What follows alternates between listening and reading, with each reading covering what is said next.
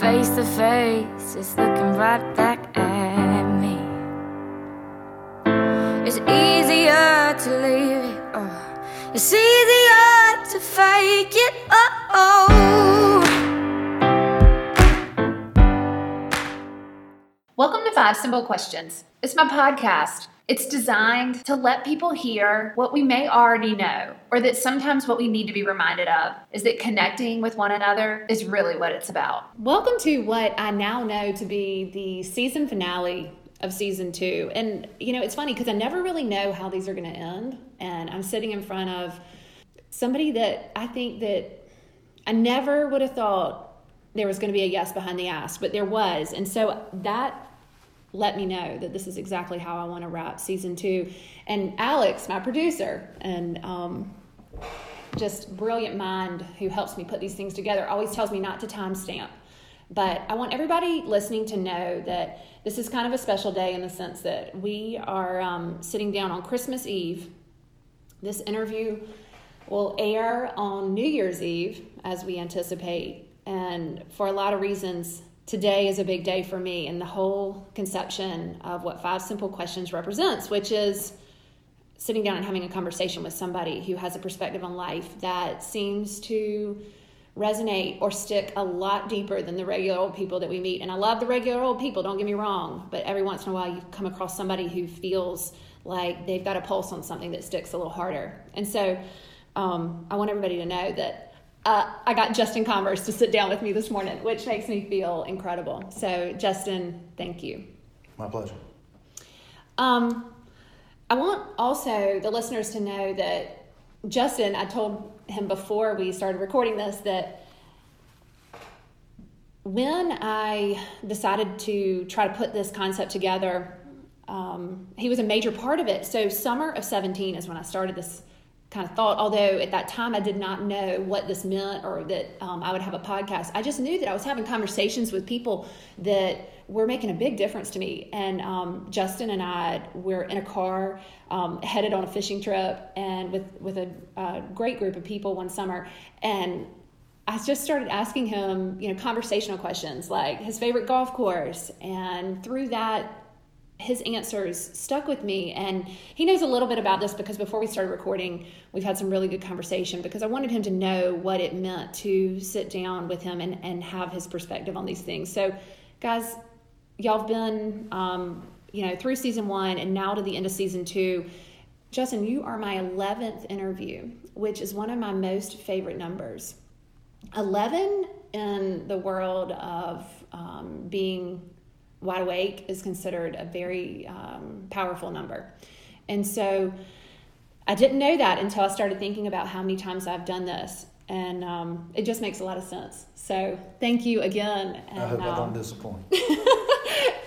And full disclosure, he says that, and I asked him before we started recording, has he ever disappointed? And guess what? There's a really good answer. Yes, of course he has. So I think we're in for a treat, and I'm going to get started. All right, question number 1. Tell me something you've read that's changed your life, something that's stuck with you. And this can be anything. This is not necessarily a book or, for instance, how much cocktail napkins mean to me. We talked about it before we started recording. Anna and I have had a great time talking about cocktail napkins. But it's something that you've read. It could be a bumper sticker. Well, I'm probably not as well read as your previous 10 interviews. I feel like I read all the time, but I would think maybe when I was presented the honor code at boarding school, okay, single page statement that governed behavior. Okay. I would butcher it, but effectively no lying, cheating, or stealing, and you won't tolerate those that do. Mm-hmm. And as a result of that, you didn't have to have many rules in boarding school. Mm-hmm. And the enforcement, you watched a couple boys get expelled in the first few weeks over things that didn't seem, meaningful enough for that expulsion. But the fact was they violated the honor code. Mm-hmm. And that honor code kind of stood as a symbol for just general behavior, expectations, a code of conduct that at boarding school in a place where being able to go fishing or to get out and go shoot basketball or go, to have freedom you had to have an underpinning of values, right? Because adolescent boys on their own, and it probably meant so much because I'd been dropped off. I didn't know anybody. It was probably where did you go to boarding school? I went to the Baylor School in Chattanooga, Tennessee for 2 years. Okay. My dad went there previously. A bunch of folks from Spartanburg did. Hugh Chapman went there. There's quite a few folks that have been there over the years, but it dropped off and not and knowing I dropped anybody. off would be a horrible way of putting it. No, My mom I and get dad it. would have given me every advantage, but I certainly didn't know anybody. I didn't know my roommate, and kind of the first orientation was that document that you read that night. Okay. And then the next day they had an orientation around the honor code, and the rules were pretty simple. And even now when our families are horsing around, or I'm not a big rule guy. Yeah. I think there's right and there's wrong, and and so I think that maybe that, but it's not a it's a pretty simple thing, but that would have been one of the more impactful things that I read, because there was immediate enforcement, and then it proved to me that kind of that underpinning of value, of expectation, of kind of how the community understands these fundamentals, allows for a lot more freedom on every level. It allows for young boys with curious minds to go the places they want to go on campus and do the things they want to do, as long as they were not ever going to violate the honor code. They were going to sign out here. They were going to sign in here. And, it was very impactful to me. Well, it's interesting you say that, because what I heard immediately with your answer is that with guardrails, with guidelines or guideposts, you almost are delivered a sense of freedom, and that freedom is, to infinity. You can use freedom in so many ways, but with that grounding sense of guideposts, the gift on the other side of that is the freedom. No doubt. Yeah. No doubt. But the honor codes are really poetic, and everybody knows that I love song lyrics. I love poetry, and so I do know what you mean by the honor code. I think that those are essentially a little bit of the golden rule. It was the first time I'd seen it spelled out, and certainly it was eloquent. And like I said, Yes. I butchered the presentation of what it was, but it was basically. Are you 15 at this time? I'm 14. 14. These are unacceptable things to do in this community, and if you do them, you will be expelled from the community. Right. And to have the honor code spelled out to me in a very fragile place when I'm trying to figure out just what's going on, right? Who was the roommate? I got to ask. Alan Carter from Knoxville, or Nyota, Tennessee. He's a fabulous guy. We're still friends to this day. Okay. He was an unbelievable basketball player. He came from a rural town outside of Knoxville, so we were fast friends, and Right. it made it so nice. Okay. But he is now on the board of the Baylor School in Chattanooga, Tennessee, and he is a very successful insurance guy. And I think if he told you, when we sat up and said, talked about the honor code that first night, and the fact there aren't any real rules except for this, the conversation would have been pretty funny to listen to. For everybody listening, if you were to Google honor codes, there is a kind of a connectivity of similarities in the ones that I've read. And so you're right. I think that having that type of guidepost it's giving you a formation and a plan for freedom. And I know that was super important as I love the adventuresome side of, getting started on something you did not know and didn't know anyone. Oh, I didn't want to go either. You didn't want to go? No, Okay. certainly not. Nice. But my parents knew best, and it ended up. Everybody listening to that, and I do have some young listeners, parents do know best. Don't They have argue more with experience. Yeah, they got more experience. My dad says, you may be smarter than me, but I know more. And he's exactly right. And it's so funny because knowing is an education that you can only have with experience, I guess. Certainly. Yeah. All right. So that's a great starter, the honor code. All right. As we move to the next one, what do you believe in without hesitation? Oh, and by the way, Justin did not get these questions in advance in any shape or form. So this is. I believe in family. Yes. I believe in friends. Yes. I believe in community. I believe in God. I believe in freedom. I believe in democracy. I believe that you make your own luck in most cases, but you need some good luck occasionally. Okay. So you need preparation to meet with opportunity. I just think being intentional. Life's so kind of comes so fast and has so many variables that the more intentional you can be, the more you can kind of manage out some of the risks that you don't really have to endure, right? And so I think being intentional, that sounds terrible, but no, it actually, I think need to know a little bit being more about intentional that. is very, very important. Okay, in a lot of ways. Tell me what you mean by intentional. Planning. Yeah. You know, if you intend to write a thank you note to somebody, write the thank you note. If you write something down to do it. If you mean what you say. Yeah, execute. Yeah, absolutely. The road to hell is paved with good intentions. You have to execute, right? Yes. And so, and it's hard. That's the second time you've used that word execute this morning as we've talked. You have to, I just think you have to be intentional about a lot of things to be successful and to manage complexity. You know, we all want complexity because it means you've had some level of success, right? Yeah. Whether it's in your family or whether it's in your business, whether it's in your social life. And the more complex things get, the more intentional you have to be able to manage them properly. Wow. Okay, so that to me is a really big statement because it's interesting that human beings do want complexity. Because I don't know if you necessarily want it. It's just a product of kind of what you aspire to do. I know, but so as you move through life and your, whatever levels that you're measuring to your success, they come with complexity. Sure. And so your complexity is kind of totally related to your intention. You have to be intentional to get the things done that you want to get done. Right. You just have to be intentional. Have you always been intentional? Probably not. I think it's a learned behavior. You watch people. Did y'all hear that? That's a learned behavior. That means that you can be a 14-year-old listening to this right now and Google what the definition is of intentional. Like, that's a big deal, guys. That's something that you learn. Tell me about that.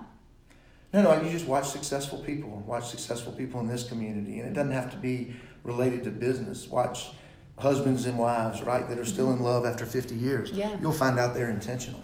I just think that people that I see that are successful at whatever that you're measuring them against, right? Mm-hmm. I think you'd find that Mr. George Dean Johnson is very intentional. Mm-hmm. You know, he's incredibly successful at every level, but he's very intentional. Mm-hmm. You know, there are folks in this community that you can observe how intentional they are at what they endeavor to do, right? Mm-hmm. Whether it's get around a cocktail party, make sure you see everybody, check in with them. That takes being intentional. I'm terrible at it. I'm the first guy to the porch and sit down but I just think, in the cocktail party atmosphere. Just in the cocktail party atmosphere, that's right. But I think, I don't blame you. I've been on your porch. I would want to sit right porch, there. Any place. But I think that people are intentional that are successful. Mm-hmm.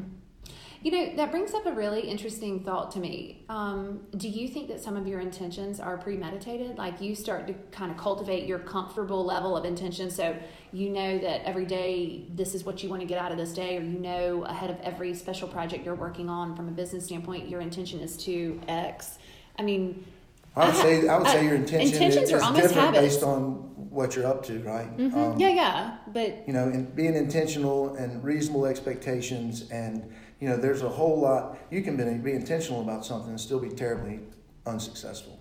Yes. Right? You can be intentional and still not succeed at something. But I just think in most things, being intentional gives you the best chance of success, right? Yeah. I think so. And that might be the wrong word. It's just a word I've always used. No, I think it's a great word, and interestingly, I've not heard that word described in this setting, and so now it kind of shifts my perspective on what that might actually mean. And the intention is basically what you believe within yourself to be possible. Right, and you said premeditated earlier, and people take that word kind of a lot of different ways. It's used, a lot of people use it in front of some really horrible words, but I think premeditated is very much a part of anything you do, right? I totally agree. You want to try to figure out what you're endeavoring to do before you set out to do it. Right. Or what's your chance of success? How do you measure it? How do you figure out how are we going to get there? Are we not? Should we pull the plug on this? If you're not premeditated in what the outcomes that you're hoping to get, then I think everybody is that way, or I think many people are that way. I think the people who are looking to complete those ideas or see the goal to fruition definitely have that premeditation of, and I use that as exactly what that word is, a meditative state and with a goal in mind, and that in my sense is a positive goal. So if you're trying to predict the future, it's a meditative state. You got and it. And everybody's up to that every day, trying to predict the future, right? You're so right. But the intentional behavior is, without hesitation, something you believe in. I can honestly say I've not heard it put that way, and it makes a lot of sense for people who are wondering, what do I believe in without hesitation? Because that covers everything. Whether you're talking about from a business standpoint or a spiritual standpoint or a meditative standpoint, intention behind whatever you do will change the outcome. Or it certainly gives you the best chance of being successful, I think. And you can mimic successful behavior by being intentional. Yeah. None of us How do have... you mean by that? Well, none of us have original behavior. I mean, none of us. You dress based on what you think looks good. Yeah. And that's out, and so... You see successful businessmen and women, you want to replicate their behavior because what they've done has worked. Yeah, lead by example. Yeah, or, follow those that you deem successful leaders. Yeah, follow by leadership that you align with. Right, and so I consider that being intentional. Knowing that if someone's done something nice for you, writing them a handwritten thank you note and send it to them. That is a intentional behavior, but it's kind of regimented behavior, right? Yeah, 100%. And if you regiment productive behavior. Did you watch somebody do this before you? Yeah, I watched lots of people do it, and I've received notes from people that didn't need to take the time to do it, and it was meaningful to me. Yeah. And in a world where everybody's texting and Snapchatting and Instagram and Facebook, you don't have teenagers, which I'll let your listeners know, I don't participate in any of. In that world. Except for he did know what a podcast was, because my big pitch was, you might not know what a podcast is. And guess what? He totally did. People use them for safety and all sorts of things these days. But anyway, I think that it's a plain old thank you note is fabulous in a world where instant gratification and people can deal with things so quickly and that's regimented behavior, because it's kind of a pain in the ass to sit down and write a bunch of thank you notes, right? Totally agree. Yeah, but the person on the other end of it, it's worth it. That's one of the things where the juice really is worth the squeeze, for sure. Oh, it is. And so, but what you're saying is the intention behind it is so powerful that no matter what that act is, whether it's the phone call or the note, or the, signing the business contract or whatnot, the intention behind it is genuine. Sure. And if you get really, really intentional about it, you can have your people find people to write thank you notes to. Because as blessed as we are, every one of us, if you can't go through a week and find somebody to thank for something they've done for you or your organization or your family or your people, shame on you. Right, you've got it right there. But it's pretty easy to do. That's interesting. Is that something that's always kind of been with you, the idea of No, saying thank you? learned behavior. If you had to put a ballpark on how long you've been thinking about it more introspectively. I've been writing thank you notes. Your mom made you write them for certain things, but I've been doing them intentionally since I got in business, since I was in my early 20s. And people appreciate it. Yeah. I know I do. Oh, yeah. Intention. Without hesitation, intention can be something to... But our question was what we believe in without hesitation. That's right. I believe in love. I didn't mention that. Oh, yeah. But intention paired with love, sure. You cannot stop it. I mean, there's no holds barred. That's right. All right. Here's one that I absolutely love asking. And what's your favorite speed bump in life? Setback. Favorite setback. Favorite setback. And again, I know that you were successful enough in all realms of your life to know that speed bumps or problems in your life became silver linings for the greater good, for the better. I mean, we're all at that point where problems can yield beautiful It'd be, solutions. Sandra, it'd be a business deal just to keep anonymity around the conversation. I did a leverage buyout in November of 2006, let's call it. I'm so glad you're telling us about this. You couldn't have gone to the calendar and picked a worse month in the history of America to go do a leverage buyout, but I did. And, I had enjoyed a period after I graduated from Wofford in 96 that We saw fabulous growth for 9 years. It was hard to make a mistake in most everything you did. And so I was ill prepared to do a very large, for me, leverage buyout right in the face of a terrible recession. So the economic downturn came. This business was in sand, concrete, transportation, asphalt support, basic materials, and that came to a screeching halt. And when it did, I had 385 employees.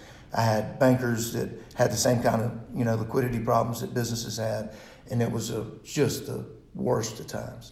I had a wife that lay awake with me at night before I'd go lay off another 20 or 30 people.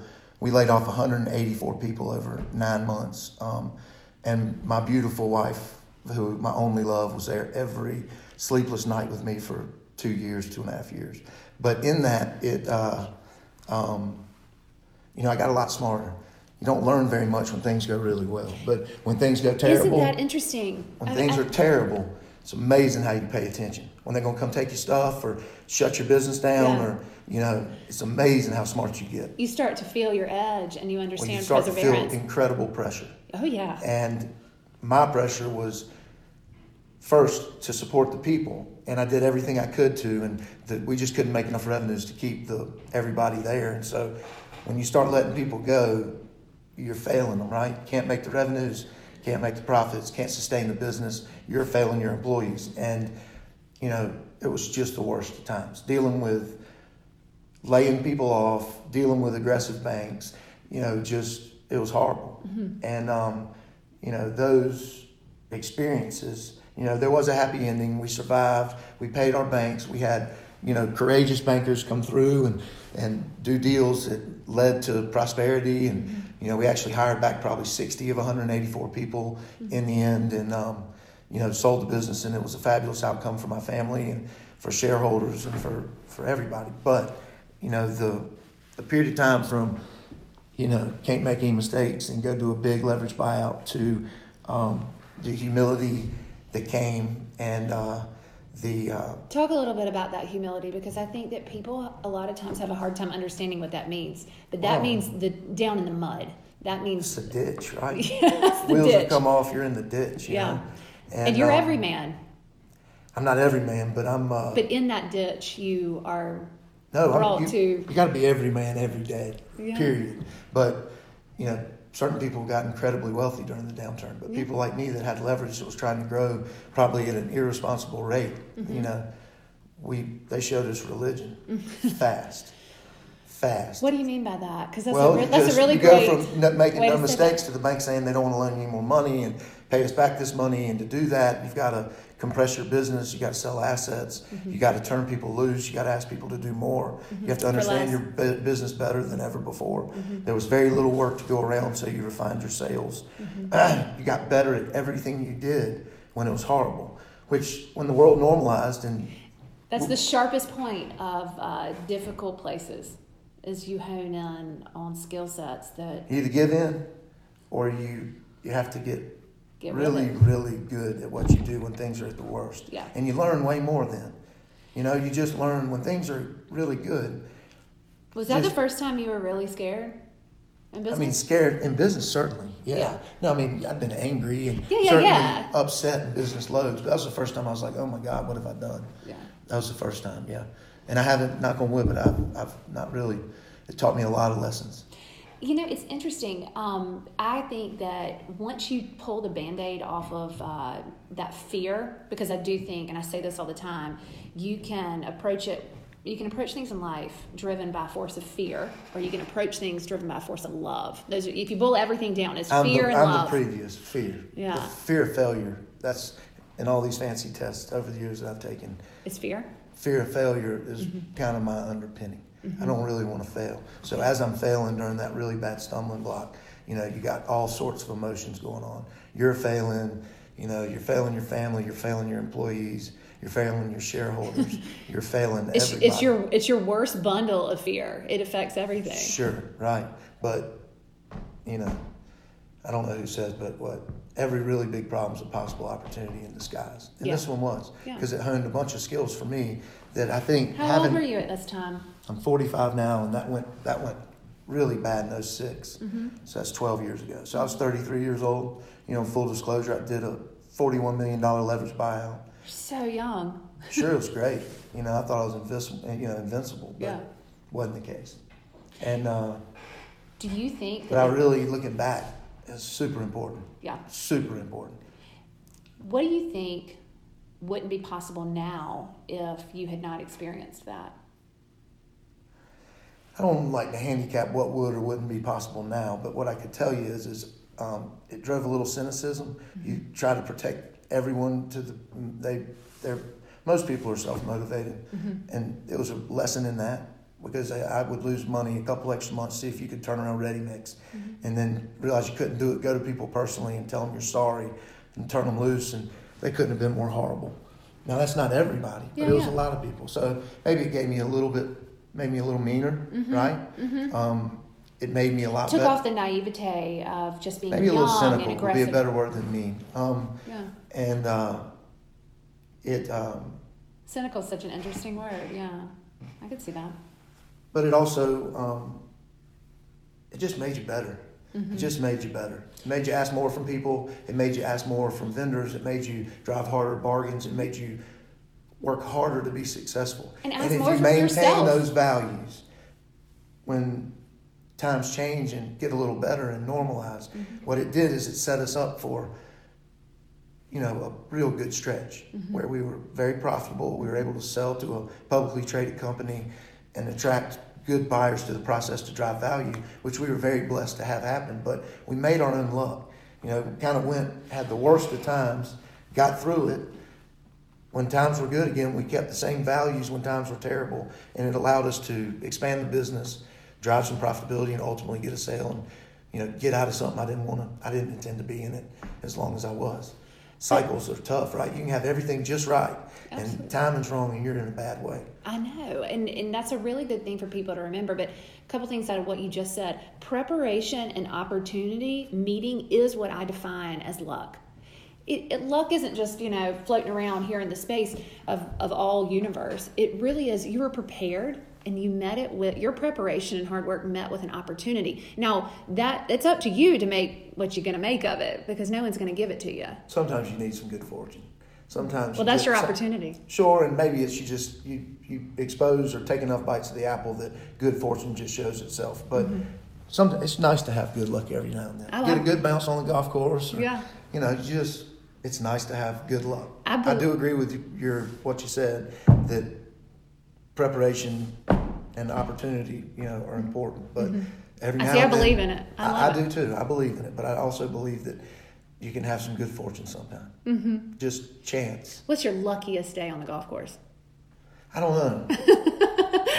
By the way, Justin's a big golfer. Not a very good golfer, but I like to play. I don't know. You just have a lot of. They say it evens out, right? So I could probably describe my bad bounces a lot better than I could my good bounces, because that's just how your mind works. Yeah. Do you think that your insatiable drive to succeed helps you fight fear? So that's your armor. Now, maybe it just occupies you, and I wouldn't say it's insatiable. There's a lot of people go a lot harder than I do. But I think that you can... Should I speak with them next? Probably. You're one of the hardest. Probably, but you can work smart too, right? You can work really hard and you can work smart. And then those guys that work really hard and really smart get to amazing places, Fear of failure, kind of, if you work, it's what you do. Oh, absolutely. You know what I mean? And what's the greatest sense of vulnerability? And I know I talk about vulnerability a lot in this podcast, but that is basically showing up and saying, I am willing to fail. I'm willing to show a little bit of fear, but I outweigh all of that with my perseverance. Yep. Yeah. No, I mean, perseverance is very important, right? Yeah. But it's more important through the bad times. It's everything. Times. But see, it's easy to run. Everybody says, how things going? They're going great. Time seems to be flying. Well, if time's flying, it's good. You want time going fast. Yeah. Because everything's great, right? It's right on the rails. And when time slows down, it's not so good. No. And, it can be excruciating sometimes. That's interesting because you have people always say, like, there's maybe like, oh, it's going by too fast, time's flying. But you're right. When time is flying, you are also flying, and you're doing the best of your God-given abilities to do, and so it's a gift. I agree. Yeah. All right. Name a person that has impacted your life, positive or negative. It's interesting. Most people for the first season named a relative, and that's no longer. You can't say mom, dad, uncle, no Johnny. immediate family. Yeah. But a person that's impacted your life, and it can be a person in a negative way or a positive way. I had from this season a friend identify somebody who was really amazing. I'm gonna use. So I'm in a forum, and we'll just, for the purpose of the podcast, we're just going to call it forum. Okay. And I've been in it for a long time, 17 years. Okay, and it represents. We haven't had any females, but it's just been males from North Carolina, and I'm the lone South Carolinian. But really, yeah, and at 50, they're lucky to have you. if there's only I think one, I'm lucky to have them. But at 50 or 51, you age out, and so what it's done is you get to interact with. Now I'm one of the old guys at 45, right, and or older, and I've just got to. It's a completely confidential, completely trusted environment with a bunch of people you respect, and people that I've respected in the past, people that I currently respect, and it is. It's just been the most powerful thing to me to have an environment where you can talk about anything. Get advice from people that are, in all cases, are smarter, more successful, and anything's open. Children, your marriage, your job, your employees, your investments, your deepest, darkest places, church. Everything is open, and everything is opened in a very structured environment, and so it's just made me. It's just created a network of friends that I wouldn't have otherwise had, and interactions with people that I wouldn't have otherwise ever been able to interact with on this level. And it's made me, if there's 50 of them, it's made me 50 times stronger, smarter. It's just, it's just been very powerful. And then so it's that group that's impacted your life. That group. There's only 8 or 9 at a time, but that group of people has been, outside of my folks, has been the most impactful people I've ever come across. And they've impacted me in ways that I would have never thought. If you asked Anna, she'd say our marriage is better because of it. If my children knew better, they would say I'm a better dad because of it. My employees have benefited from it. My customers, my vendors, my community. It's a group of people that I'm just kind of indebted to. How important do you think it is for a person in a way that they would live full out, like I see you living a full out life? How important do you think it is for a person to have a place like you're describing, to go and have full disclosure? And I think it's very hard to create. Of course, absolutely, because it's the ultimate trust. It's the ultimate trust. It is in a non-judgmental environment where just you hit on have it, friend. Non-judgmental. And you can't have. It's just hard to explain to have a group of peers. Oh no, I understand what you're saying. That are smart, successful, kind, generous, represent many, almost all the values that you would hope to aspire to. That you can, anything's game, and I mean anything. The vulnerability and trust, without judgment, is what, like from a humanitarian standpoint, is the way that I think you have to. If you really want to take it full out, like we're talking about, you have to have that element within your life. I have that element within mine. Sure. It's not in a, And that's a group of people that none of which are yes men, right? That's right. And so you put something on the table, you can't believe the way it's going to get addressed. That's right. And you can't believe the different perspectives, and people will be. And that's empathy, honestly. Well, definition. If there's nothing better than someone disagreeing with you. It either gives you the chance to show that you're right, or it gives you the chance to humble yourself and admit that you're wrong. Oh. But there's such a beautiful way to say that. But it is a beautiful thing, right? Disagreement is a good thing. Oh yeah. We talk about constructive criticism. As long as it's not on a regular basis and it's not aggressive. Yeah, There's nothing more fun than debating with somebody about something that you're passionate about. As long as it's in good fun, there's nothing better than that. Yeah. And I think that makes for good change, right? Oh, absolutely. At the end of the day, I think that, I think it's things hard are to too change. divided now. Yeah. I think everything's far too divided now. But I think that, with that division, ultimately should come compromise. Especially if there isn't an answer. That's right. Yeah, I 100% agree. And honestly, change is so difficult anyway that I really think that the only way you can get another human being to change legitimately is by debating it out so that perspectives from both sides are seen to a level where you're able to alter someone's mind state. I mean, you can waterboard somebody to change behavior, but it's not going to last. The moment you can click it in here, then you're looking at possibility. Right. If you make somebody believe that's right. your side, they'll change. Yeah. I mean, they'll change the strangest of behaviors. Your mom gets sick, smoked her whole life. They tell her she's got cancer. She stops. I know. Right? You tell her she might get it, and here are the percentages and everything else. She doesn't believe. When the doctor says, "My God, you've got it," and you believe, it's too late.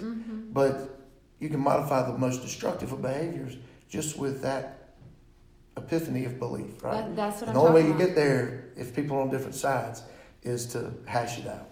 So do you feel like that type of setting with those people, have affected your life in a way? In every way. In every way. In every way. Well, you've identified and touched base on every way.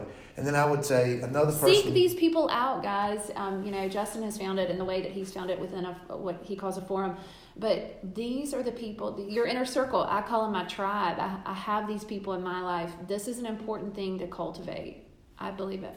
Yeah, I think you gotta have it. Yeah. We talked about blind spots. There's no way to, these people help you see your blind spots. Oh, they enjoy pointing them out. Right? Which is what you want. But there's nothing better than to have somebody say, yeah. Boy, he doesn't even see that kind of destructive behavior. With no judgment, it's absolutely a gift. Yeah, no doubt. What's your favorite thing about you? I have people who have a hard time answering this, and then I have people who are like, "Oh, this is my favorite thing about me." My favorite thing about me.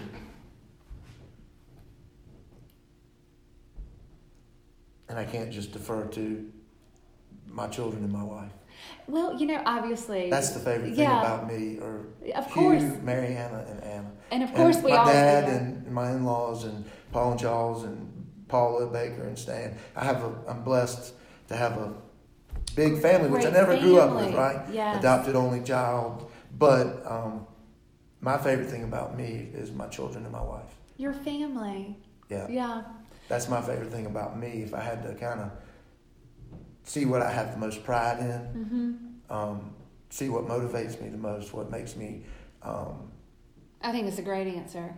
That's the favorite thing about me. Yeah. Is that I'm fortunate enough to have the wife and children that I do, and the parents that I've had, and so on and so forth. But that would be my favorite thing about me. All right. So I think no one has ever answered that, and I think that is a wonderful way to answer that question. And you want me to sell out and answer it with a behavioral? I try to leave more than I take places. I try to be. That's okay. So now here we are. That's a great thing to know. I do my best to do that. Say that again real quick. I try to leave more than I take. Yeah. Just in general, I try to be nice to people. The last question was about who was most important or meaningful or impactful, negative or positive. And if I would have picked one person, it would have been Rob Chapman. And so, you another person, very intentional. That is such a good way to describe him. Very in the years that I knew him. Super kind. Yeah. If you walk through, Left if you more had than the he dream took. of walking through the mills with him and Norman, you'd see two people, the employees, loved, engaged. You see family business at its best. It didn't matter who. He was kind to everyone. He was consistent in his behavior. He was always consistent in his behavior. Those are the things that I try to do. Now, they wouldn't be my best qualities because I still try to be kinder to people. I try to be more consistent.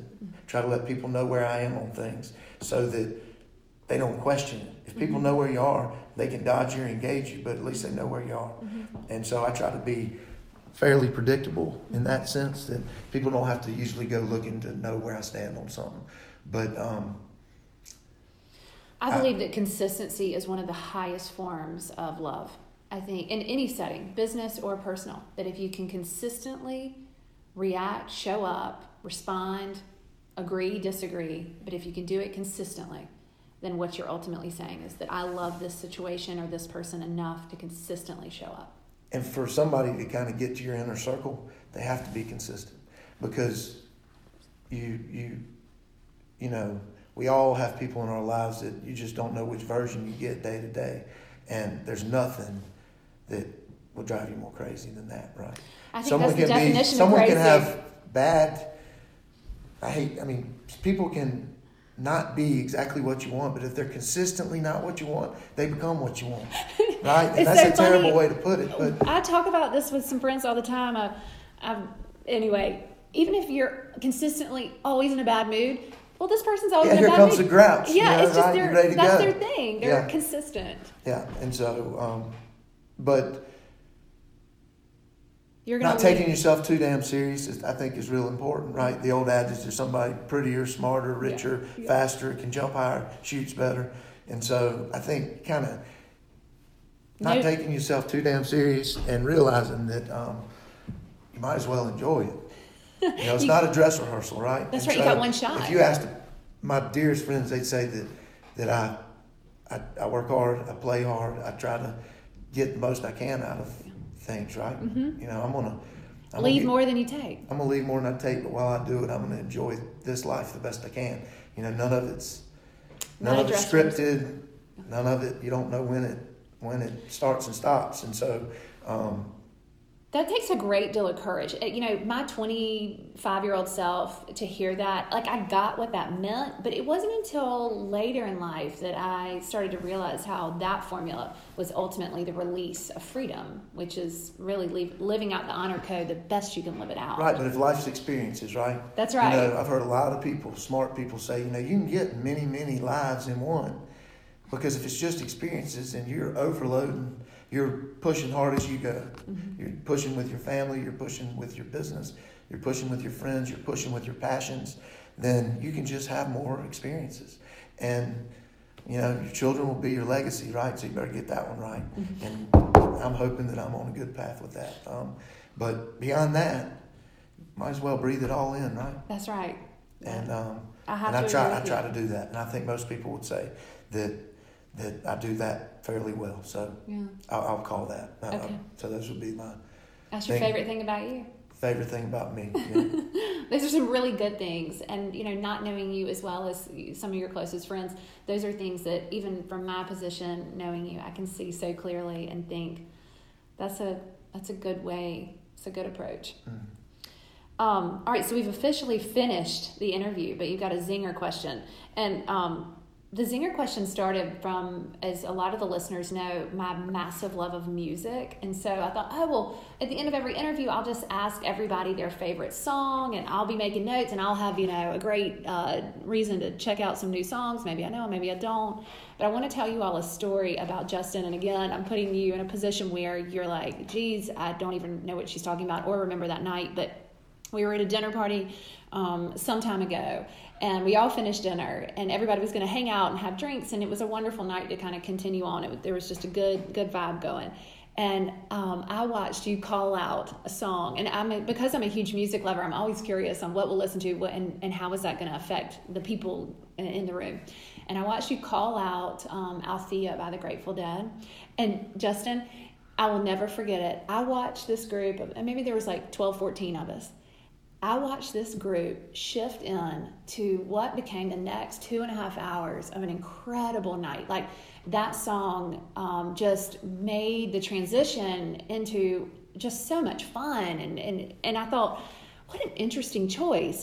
Because I like music so much, I would have never thought it was going to go there. And when you called it out, it just made all the sense in the world. And I watched people change. And I believe that music is one of those things that can unite people.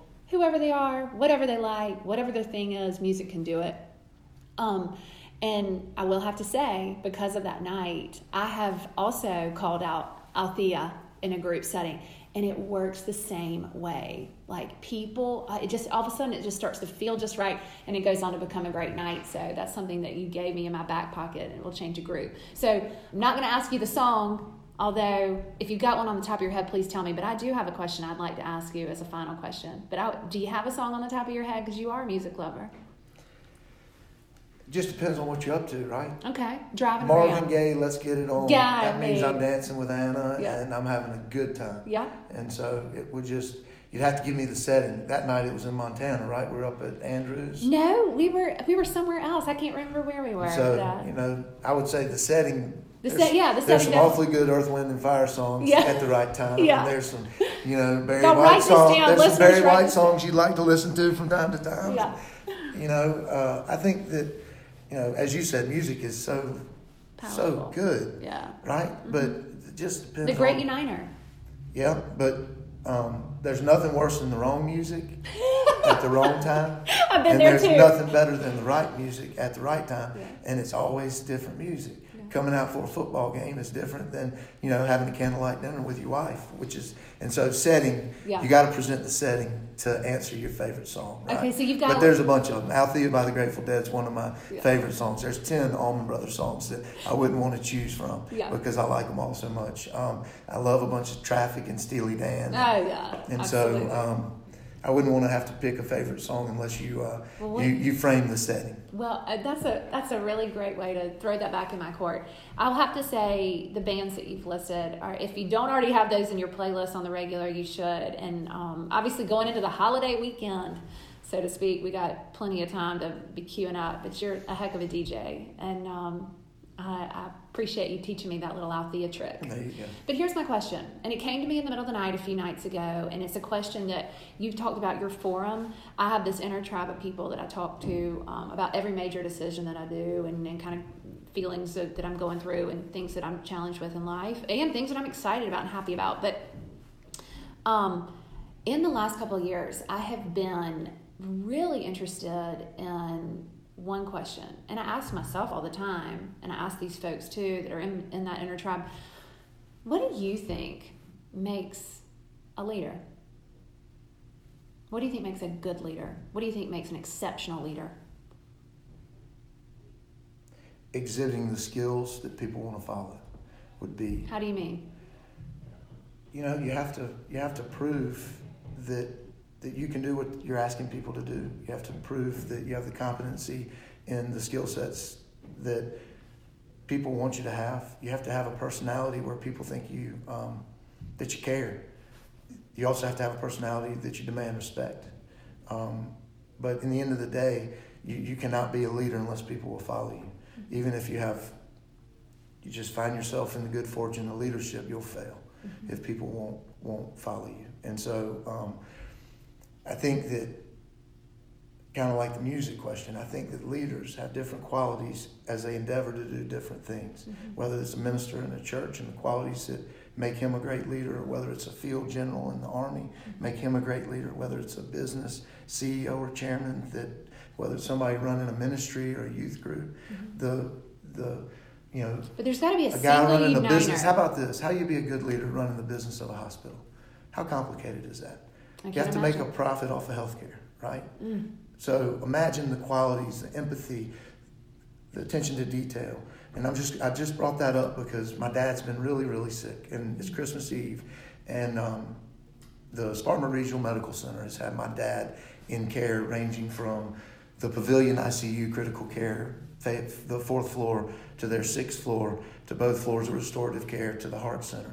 And this holiday season, I find myself really grateful for the medical care and the empathy and the technology and all the smart people that are dedicated to making us all better, live better. And what I've come to realize in the last month is you can't have a great community without a great hospital. You just can't do it. And Bruce Holstein he runs the Regional Medical Center. I guess it's called Spartanburg Regional. They're going to buy Mary Black, which I think is a fabulous thing because it'll create a platform asset in Spartanburg. And, Agreed. And I'm not speaking from a doctor's perspective or any, but just I am blown away with how smart the doctors, the nurses, the caregivers, right down to the receptionists, the janitors, everyone in the hospital has made me a believer in that. You know, people like the Montgomery family and the Gibbs and people that have invested in Billy Webster, people that have invested in the hospitals, I've always kind of taken that like, you know, why would you invest in the hospital? Isn't it kind of a given? Well, the fact is it's not. It's that our hospital is a pillar to our community. It's all of my dad would be dead right now if it wasn't for the expertise and the quality of care that's going on at Regional Medical Center right now. And, you know, this holiday season, I find myself really grateful for those people. Mm-hmm. And as I look at leadership, you know, the hospital, you know, right down to the floor nurses that have all sorts of the worst kind of crisis going on, all the way up to the CEO. I look, and in any organization to be successful, you have to have that leadership at every single level, mm-hmm. right? Mm-hmm. And, you know, I would hope that if I walk out of here and get hit by a beer truck, I would hope that I have folks in my organizations that are ready to lead the businesses on behalf of my family. Mm-hmm. And I think that, you know, the best part of being a leader is covering your blind spots like we talked about, picking those folks that represent all of the things that you don't. In my case, you know, I'm not organized. I've got organized people. I don't like details. I have detail-oriented people. You know, if you can humble yourself to see your own blind spots or have people point them out in a nice way and then cover them with really smart people that excel at those things, then that's what a leader does, right? Mm-hmm. And so a guy asked me a question the other day, Sandra, that I thought was amazing. He was around the table at a hunting lodge, and he said, what do you think the most important thing in the history of America is? What one event? And so what would your answer be? You've been able to ask me 6 questions that I was unprepared for, right? So that's an impossible question. It stumped me, and I tried to come up with, you know, some creative answer, and he cut me short, which I'm going to save you right now. And he said it was when George Washington peacefully transitioned power to the next president. He showed the whole world that this experiment in freedom and democracy is real. And there wasn't going to be any monarchs or dictators. And whoever the people elected, well, you know, what kind of leadership is that, right? Right? That is absolutely And so brilliant. After thinking about it, you know, this gentleman who brought it up that night was exactly right. You know, when he peacefully transitioned power mm-hmm. to the next elected president, he showed the world what democracy is, what a republic is, mm-hmm. what freedom is, right? Mm-hmm. And so, you know, you look to leaders, you know, they do all sorts of incredible things, right? Mm-hmm. All sorts of incredible things. But I think it really depends on what you're endeavoring to lead. Mm-hmm. And I think people that are so multifaceted they can lead in a lot of things, they have different styles with each. Totally agree. But you know what you've pulled out of this interview in general, but also with that story that you just told of the question, are 2 things. And everything that you've said today have been essentially defined by these 2 things. Consistent authenticity. You show up and you believe in the reasons you're showing up. Consistent authenticity. Justin, I cannot thank you enough. This is you. My pleasure. I survived. I appreciate it. Merry Christmas. Merry Christmas.